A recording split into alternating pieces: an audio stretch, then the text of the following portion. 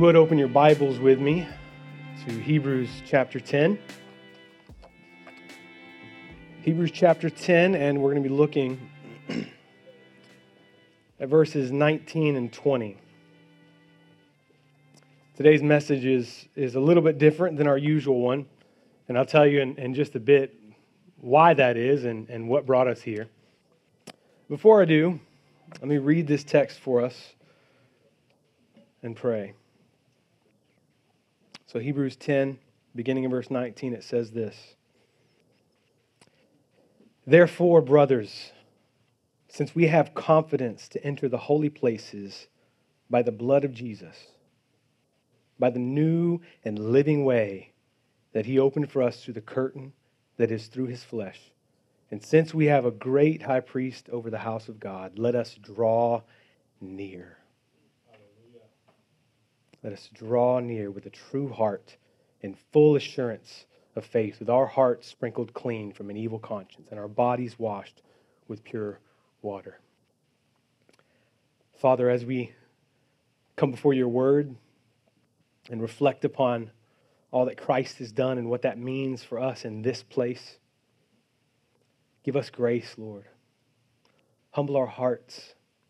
By your Spirit, convict us of just what we're doing here and what it means that we have access to your throne by the blood of Jesus. Encourage us, fill us with hope, the hope of glory that is Christ. And give us grace to trust you all the more. We pray in Christ's name. Amen. Last week, as I was watching the service from a screen in my bed with the flu, I felt homesick. I had this feeling watching everybody on the screen and feeling very distant. And I felt homesick. And that might sound odd. I don't know. Maybe it's just the season I'm in. Maybe it's all the pressure of trying to be a faithful father, husband, pastor, friend, and student. Maybe it was the cold medicine. Maybe it was the lack of food or the lack of sleep. And I don't doubt that all those things had some effect on my feelings that morning. I don't doubt that at all. But what I really believe that it was a reminder of just how much this gathering means. Just what is happening in here and what it means for us. You know, I'm not just talking about personal preference or how we feel at Providence about this gathering. This is not something that is optional or something that varies from denomination to denomination. I'm talking about something that is real because it's God intended. I'm talking about something that God has done in bringing us together and what we're reading about here, what Christ has done in calling us to enter the holy places. You know, you might find a place that's more energetic, more exciting, more accommodating, more inviting, more engaging. You might find all of those things elsewhere, but you will not find a place on the face of the planet that is more glorious than the gathering of God's people for worship. Amen? There is nothing more glorious on all the face of the planet. Do we believe that? You know, sometimes we don't act like it. Let me just say that, right? And I'm not speaking as someone on higher ground here. This is not my pastoral perspective. This is one sinner to another in this sense, saying my stubborn heart doesn't always realize just what's happening in this place. My stubborn heart needs this truth. And I have a feeling that you might need it too. That's why we're here this morning. We're here to come before God's word to think about the importance of this gathering. And I want to state the central idea of this message very simply and very plainly at the beginning. And it's this: the gathering of God's people for worship is the greatest display of God's glory on earth. The gathering of God's people for worship, what we're doing right here, right now, this is the greatest display of God's glory on earth. That's a powerful reality. That's what we're reading about here when we look to Hebrews and it says we have confidence to enter the holy places and draw near to God. That is what we're doing here. And that's why the message is titled Sacred Space, because this, friends, is a sacred space. This is a sacred space, not because of how we dress it up, not because of how we dress ourselves up, not because of anything else except that when we come here, we come to meet with God. This is a sacred space because when we come together like this, we are meeting with our holy God. So as we think about that idea, there's two things that we're going to see that I want us to see as we come to this passage in Hebrews 10. And that this involves looking back. The first thing we're going to see is that the holy places display God's glory on earth. That's the first thing we're going to see. The second thing that we're going to see is that God's people gather for worship in the holy places. Now, I was given the privilege of speaking on holiness in the New Covenant a few months ago at the Gospel Forum Conference. And that's really where this message has come out of, because in my time preparing for that, I was looking at Hebrews and looking at how Christ and his priesthood has transformed our worship. I looked at the transformative work of Christ as our priest in the New Covenant. But then I also looked at how there is a transformed life that we are to live as a priesthood of believers. And all this flows out of what Christ has done. And we see it right here in Hebrews 10.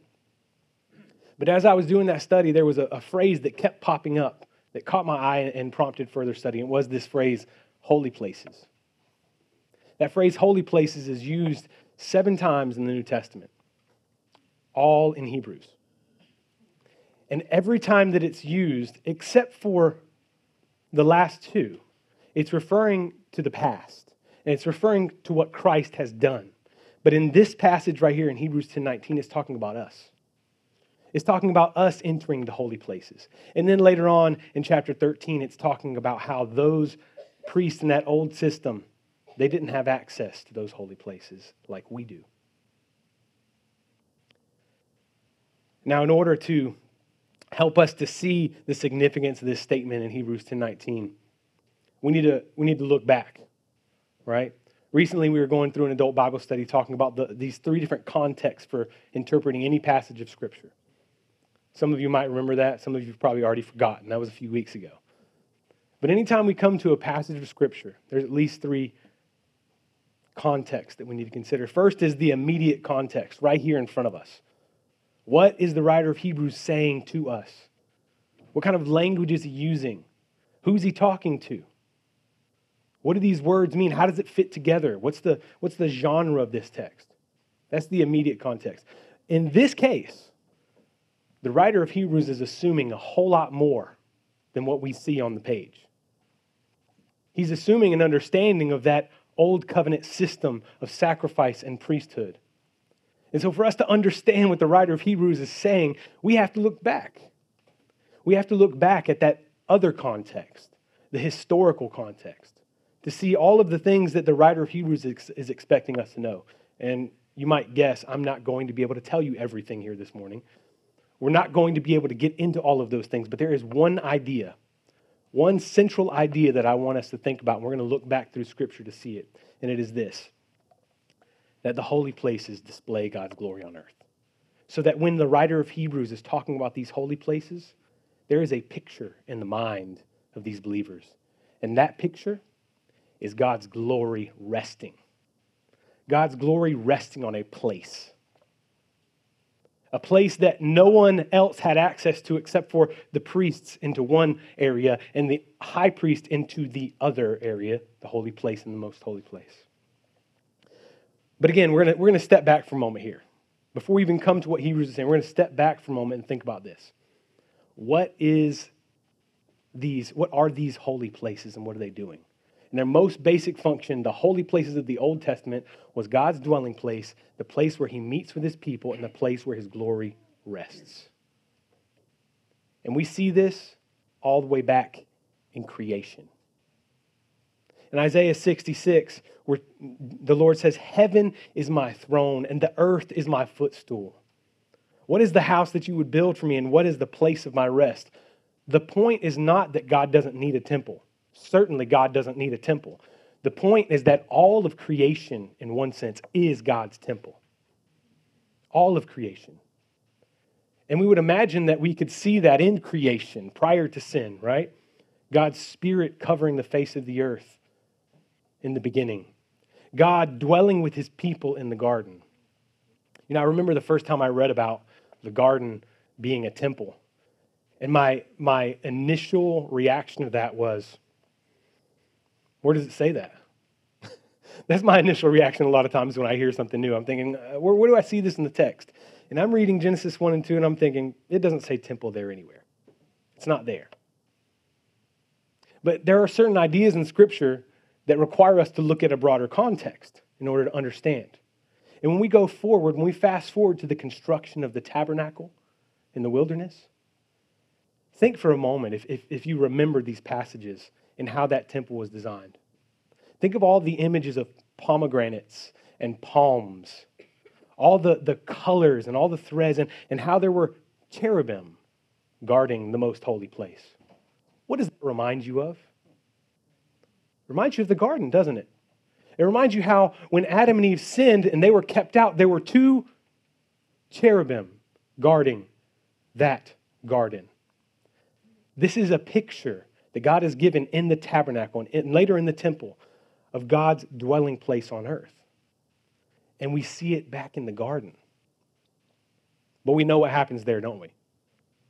We know what happened in the garden. Sin disrupted God's fellowship with his people. Sin brought a break in God's presence among his people, and therefore they were cast out. And that same separation is seen all throughout the Old Testament. The holy places were no longer places where we were welcome. The holy places were separate, hence the term holy, right? Holy because we're not. In Exodus 25:8, God makes clear that this is the purpose of the temple when he says, "Let them make me a sanctuary that I may dwell in their midst." God's telling us the purpose of the holy places right there. And if that wasn't clear later on, there's another name he uses for this place, and it's the tent of meeting. In Exodus 29, he says, "There I will meet with the people of Israel." This is Exodus 29, beginning in verse 43, if you want to jot that down. It says, "There I will meet with the people of Israel, and it shall be sanctified by my glory." The meeting place of God is made holy because his glory rests there. That is the place where God's people go to meet with him. And in the Old Testament, in the Old Covenant, most of the saints could only see that from a distance. And they had one who would go and by proxy meet with God for them and bring the sacrifice into those holy places. What Christ has done has radically changed how we approach God because it's changed the location and the nature of those holy places. We're going to see that in a few minutes. But I want to continue tracing this idea. So what happens when they construct the temple? In Exodus 40, when they construct the temple, what happens? Well, I'm glad you asked. We're going to turn to Exodus 40 right now. And in Exodus chapter 40, here's what happens. They finish building the temple. Right at the end of verse 34, it says, "So Moses finished the work." What happens next? Some of you know this. For a Bible drill, you could be calling this out. But I'm going to read it for us, okay? Exodus chapter 40, beginning in verse 34, it says this. "Then the cloud covered the tent of meeting, and the glory of the Lord filled the tabernacle." The glory of the Lord descended on this place, and they saw it. You know, when we read something like that, and we think about all that they had access to, and then we see them rebelling later on and offering worship to other gods, we're like, these guys were fools. How could they possibly be worshiping other gods when they have this cloud of the glory of God descending on this tent? But the reality then, just like now, is that our sinful hearts are not satisfied with the display of God's glory. That is why we're not satisfied many times with just coming together and singing and sitting around the Word. That is why so many people today feel the need to imitate the glory cloud with fog machines in service, right? It's because this isn't enough. This isn't enough for us. In our sinful hearts, we want something more. But the problem is that we don't see what's happening here. We don't see the true nature of what happens when we gather for worship. This place right now, what we are doing, we are meeting with God. We are meeting with God in this place right now. We don't need the glory cloud. We have the hope of glory in our hearts. We are God's temple. I'm getting ahead of myself here. Give me just a moment. That's not the only time we see the glory cloud descending, is it? There's another time. Because we had the tabernacle moving through the wilderness, and every time the cloud lifted, they would move, they would follow, and the cloud would rest again where they settled. And Joshua brings that into the promised land, and it remains the place of God's glory. So much later, and David looking around from that hill of Jerusalem says, I've got this beautiful house for myself, but I want to build a house for the Lord. Not a tabernacle, I want to build a house for the Lord. God tells him he can't do that because he's a man of war. But he does say that his son's going to do it, right? So Solomon builds the temple. And when Solomon builds the temple, in 2 Chronicles 7, Solomon offers a prayer right as they finish constructing this. And I didn't notice this until this morning. I didn't notice this until this morning, but this is just an aside here. We'll come right back. At the end of the service, we're going to sing How Good It Is from Psalm 133, right? Reflecting upon this, what we're doing here, when brothers dwell in unity, okay? But if you were to look in the Psalms, you would see Psalm 132 is a prayer for God to make his dwelling place among men, to make his dwelling place here. And it quotes 2 Chronicles 6 and Solomon's prayer for the temple.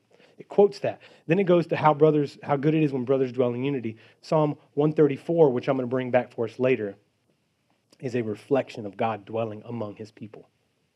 A request for God to make his dwelling among people, a praise of how good it is we dwell in unity, and a request and a praise for God dwelling among his people. That's because when we come together in unity, this is the expression of God dwelling among his people.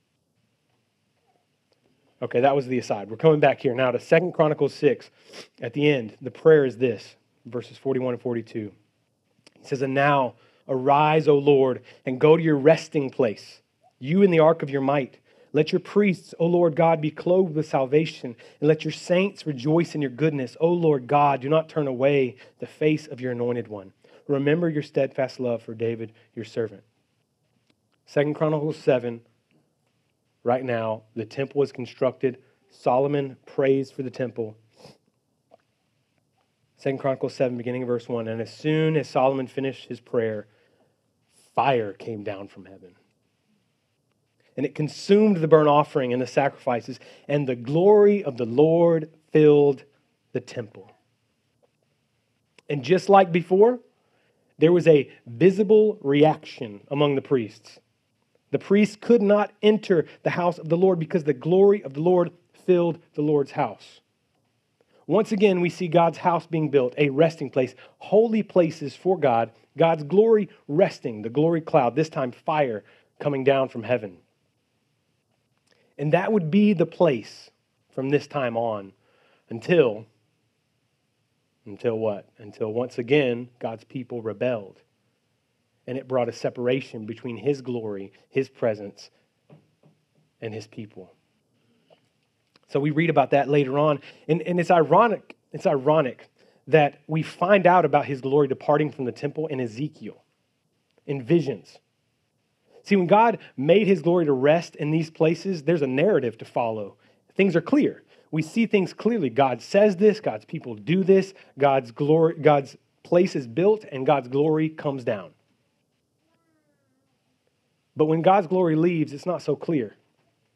The people were blinded by their sin. They couldn't see what was happening. They couldn't see that their departure was going to once again disrupt fellowship with God and disrupt this visible representation of his presence. And so what Ezekiel tells us is that God's glory is going to leave his temple, and his temple is going to be destroyed because of the people.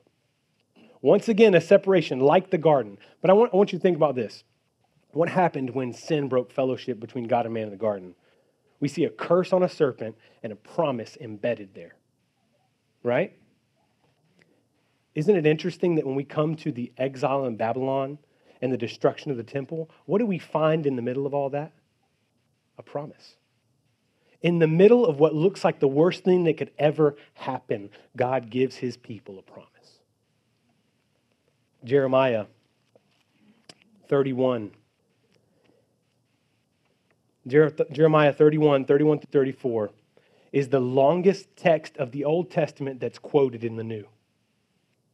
That's the longest quotation of the Old Testament in the New Testament. You want to know where it's quoted? Hebrews. This is the longest quotation of the Old Testament in the New, but I'm going to read it here for us in Jeremiah 31, where God says this. Remember, this is in the context of the destruction of the temple, of God's people in exile. God's people separated from God's glory, and God tells them this, behold, the days are coming, declares the Lord, when I will make a new covenant with the house of Israel and the house of Judah. Not like the covenant that I made with their fathers on the day when I took them by the hand to bring them out of the land of Egypt, my covenant that they broke, though I was their husband, declares the Lord. For this is the covenant that I will make with the house of Israel after those days, declares the Lord. I will put my law within them. I will write it on their hearts. I will be their God, and they shall be my people. And no longer shall each one teach his neighbor and each his brother, saying, know the Lord, for they shall all know me, from the least of them to the greatest, declares the Lord. For I will forgive their iniquity, and I will remember their sin no more. Amen. Ezekiel reflects on this promise as well. And the specific thing that God says through Ezekiel is that I will dwell with my people, and they will know that I am the Lord. Friends, when we look at what Christ has done in the new covenant as it relates to these holy places, I want you to hear something now that we need to hear. I think I've said this already to some extent, but just as the holy places in the old covenant were the epicenter of God's glory on earth, the gathering of God's people in the new covenant is the epicenter of God's glory on earth. There is no greater display of God's glory on earth than when the saints gather for worship. This is the greatest display of God's glory on earth. When we jump forward into the new covenant, the New Testament, a few other things we see that are relevant to these holy places. For instance, Christ at his death. What happens when Christ dies in relation to the holy places? There's a physical thing that happens, a reality that was a sign to all people, and it was that when Christ cried out and gave up his spirit, the curtain tore in two.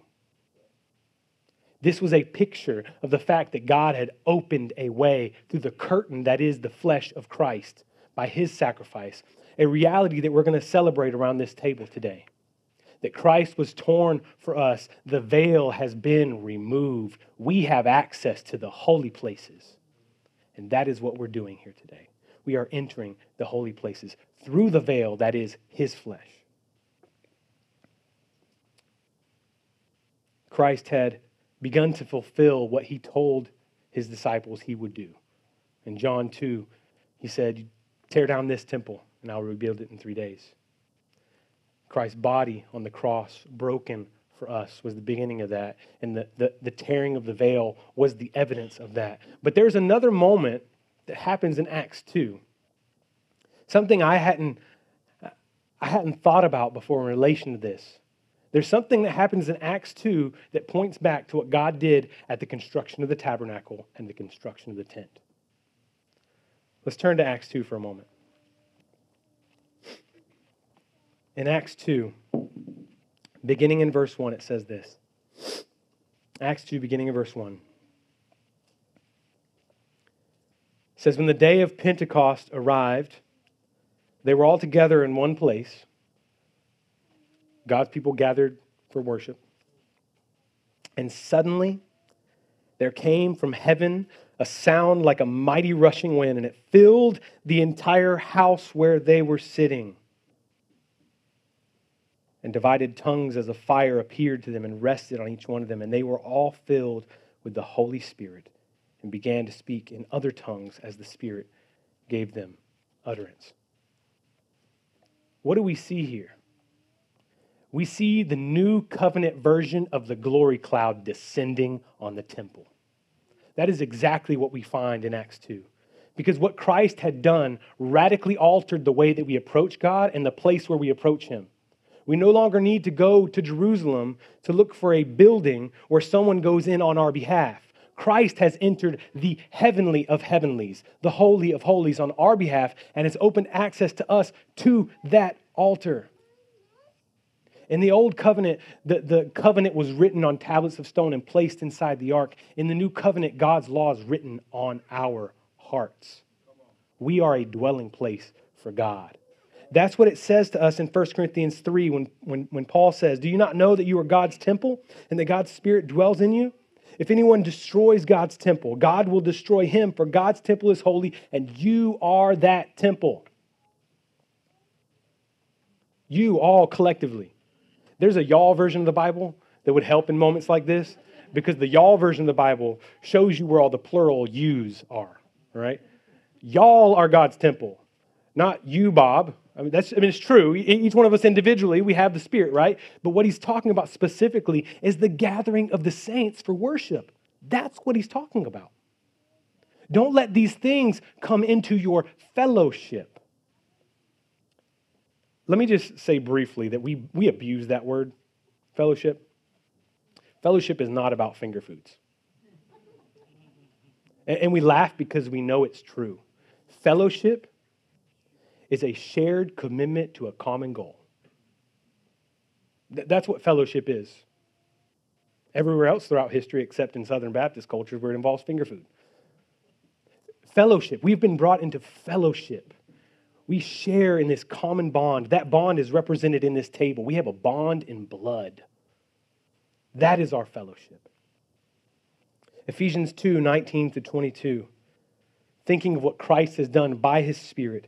So then you are no longer strangers and aliens, but fellow citizens with the saints and members of the household of God, built on the foundation of the apostles and prophets, Christ Jesus himself being the cornerstone, in whom the whole structure, being joined together, grows into a holy temple in the Lord. This is God's temple. The gathering of God's people for worship is the resting place of the glory of God. His glory cloud has descended in the giving of the Spirit, and he is with us even now.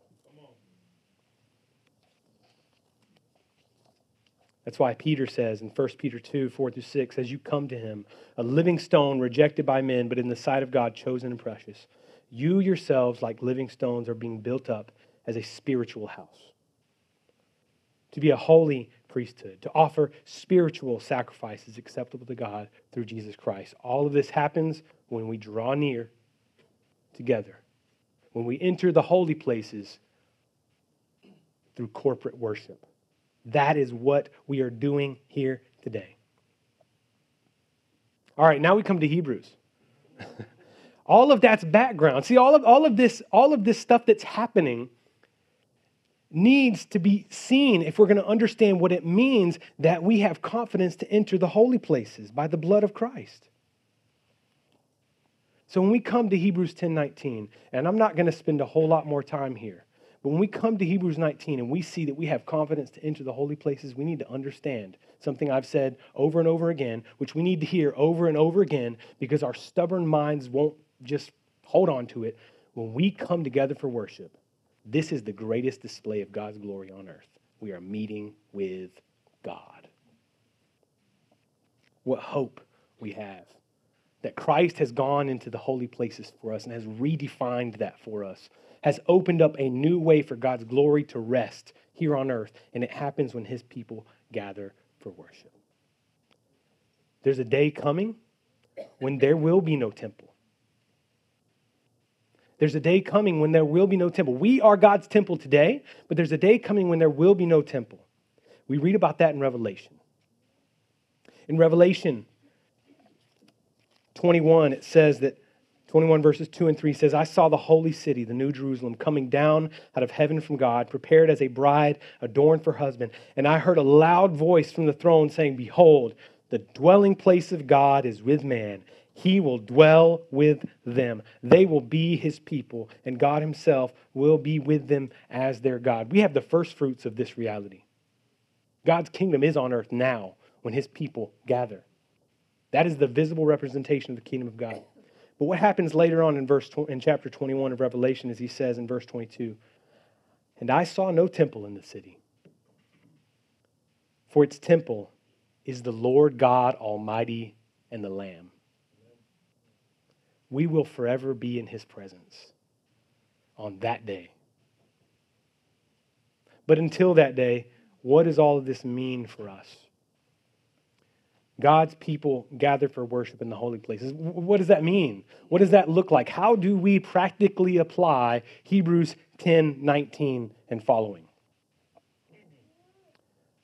I think the immediate answer that I would give to that is we need to believe.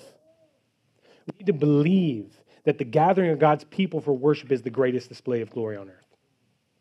And the reason we don't live that out practically enough is because we don't truly believe it. I don't mean that we don't have an inkling of faith. I believe that we believe it, if that makes sense to you. I look around this room and I see people who I know value this gathering. But even myself, I need to know this more. I need to believe this more. That's not satisfying, is it, to hear the application is believe? But that's the life we've given ourselves to, isn't it? The command here is to believe. I'm not going to leave you hanging, though. I'm going to give you some practical ideas of what this looks like. So on the next slide, what does it look like for us to come together believing this truth? What does it look like for us to come together believing this truth? How do we enter the holy places? And how do we live that out? How do we believe this better? What does it look like? It looks like prioritizing this gathering. It looks like prioritizing this gathering. Now, again, in some extent, I'm preaching to the choir.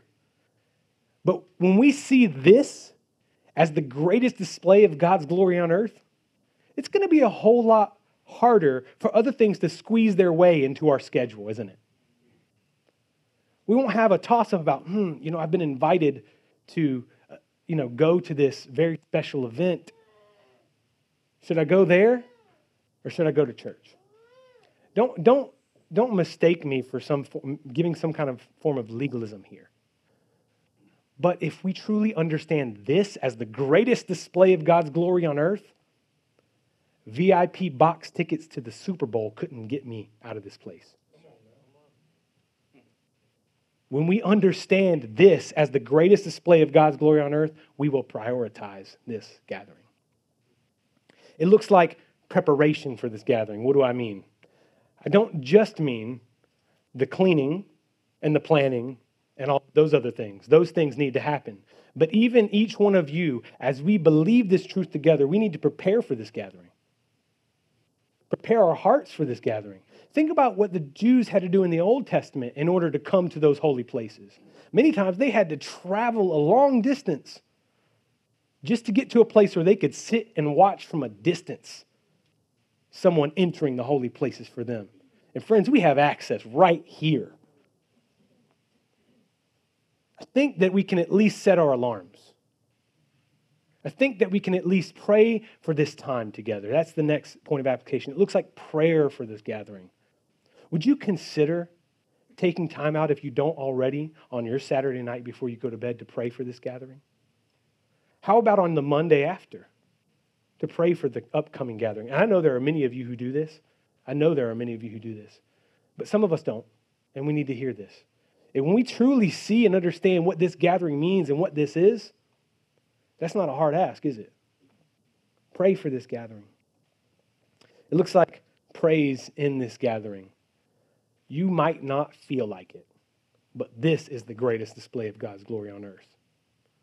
And when you can't get your emotions to follow your faith, what do? Praise him anyway. Sing praise to his name. When we sing these songs, it might not be your favorite tune. I'll be honest, there's a lot of songs we sing that aren't my favorite tune. But when we sing these songs together, we are praising God together. Think about what you're saying and think about what it means in the grand scheme of things. This is the pinnacle of our week. This isn't the conclusion. We don't come here just to get our fix or get our fill. We come here to give our worship. And this is the only place on the planet where you can come and give everything you have and leave with more than you came with. Amen? Amen. Finally, it looks like persistence in this gathering. Believing this truth, believing that the gathering of God's people for worship is the greatest display of God's glory on earth. Believing that means persistence in gathering. There are going to be times whenever it's not going to be easy to do what we're doing here today. I mean, maybe not. I'm not a prophet. Maybe things will get easier. Things aren't trending that way, though. It's not trending towards comfort. Things are most likely going to get a whole lot harder for us, and one day what we're doing here might be illegal. If we're believing this truth, we will persist in this gathering. This list is not revolutionary. This is not a mind-blowing list of things that portray our belief of this truth, but this is what it is. This is what it looks like to believe this truth, to understand that the gathering of God's people for worship is the greatest display of God's glory on earth. Do you believe it? Now, there's bound to be some here today, if not among the children, even perhaps among the adults, that you don't know this truth in your heart. That Christ has not entered the holy place for you, in the sense that he is not your priest, and you've not trusted him with your heart. God has not given you the Spirit as a guarantee for that day. If that's you, my plea for you is to turn and trust in Christ. Though your sin be as scarlet, he will wash it white as snow. There is a hope beyond the grave, and it comes in Christ alone. Turn and trust in him. But for those of us who are already believing and trusting, we rejoice that God has given us one more opportunity to meet with him together. And we sing praise to God that we have confidence to enter the holy places by the blood of Christ, Jesus, our great high priest, which we're going to celebrate in just a moment.